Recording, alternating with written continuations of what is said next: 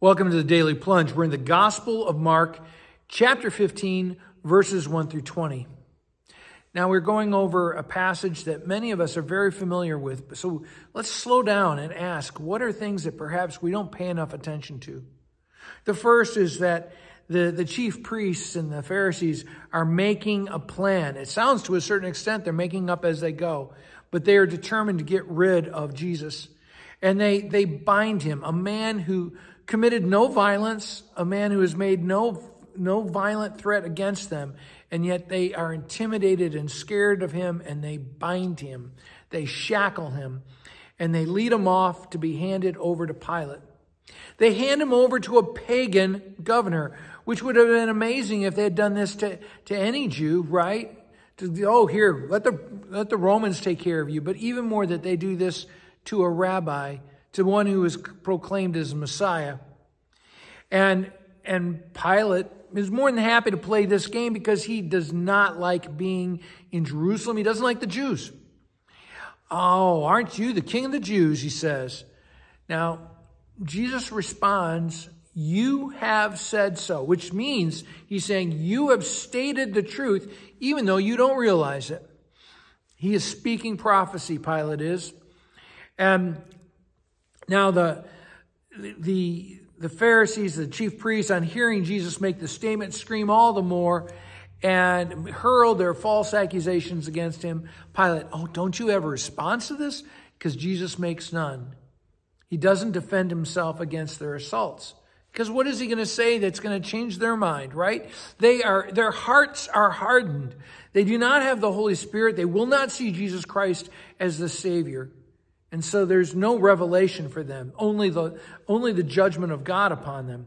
Now, it says that it was the custom of the pagan governor, the Roman, to release for them somebody. And so he trots out Barnabas, a known criminal, an insurrectionist who has been a threat to the Roman. And they cry out they would rather have a man who's known as a murderer and a criminal than to have a nonviolent, peaceful man. Because it's just, again, a sign of their wickedness, of the wicked ways of this world.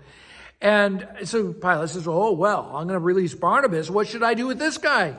And they scream out all the more, crucify him. Now, this isn't a death that Jews would do to Jews. This is something the Romans did. And crucifixion is a political execution. It is meant to drive home a political point. And Jesus is a political threat to both the Jewish order, power structure, and the Romans. And, he says, why? What should I do with this guy? What crime has he committed? And they cry out all the more, crucify him. What crime has Jesus committed? The crime is that he is a threat to their power. And that he is the representation of the overturning of their wickedness, of their structure. And so Jesus is flogged by Pilate, has him flogged. And the thing is, that in itself was capital punishment. So they kill him and they kill him again. They whip him with a cat of nine tails.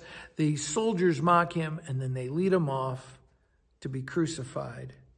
I just think about how they hated Jesus so much. They mock him. They ridicule him. Oh, hail, King of the Jews. Again and again, they strike him, mock him, and yet pay homage to him. Well, thanks, my friends. Have a blessed day. Thanks for joining us today for the Daily Plunge. We hope you hear the Lord speaking into your life. We invite you to subscribe so you can receive this plunge into the Word daily.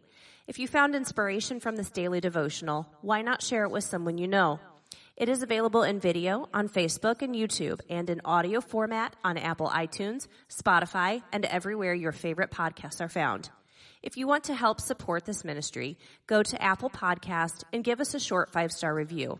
Finally, we invite you to join us for worship on Sunday mornings at St. John's Lutheran outside Fort Wayne, Indiana. Check out our website at sjlt.org. May the Lord bless you this day.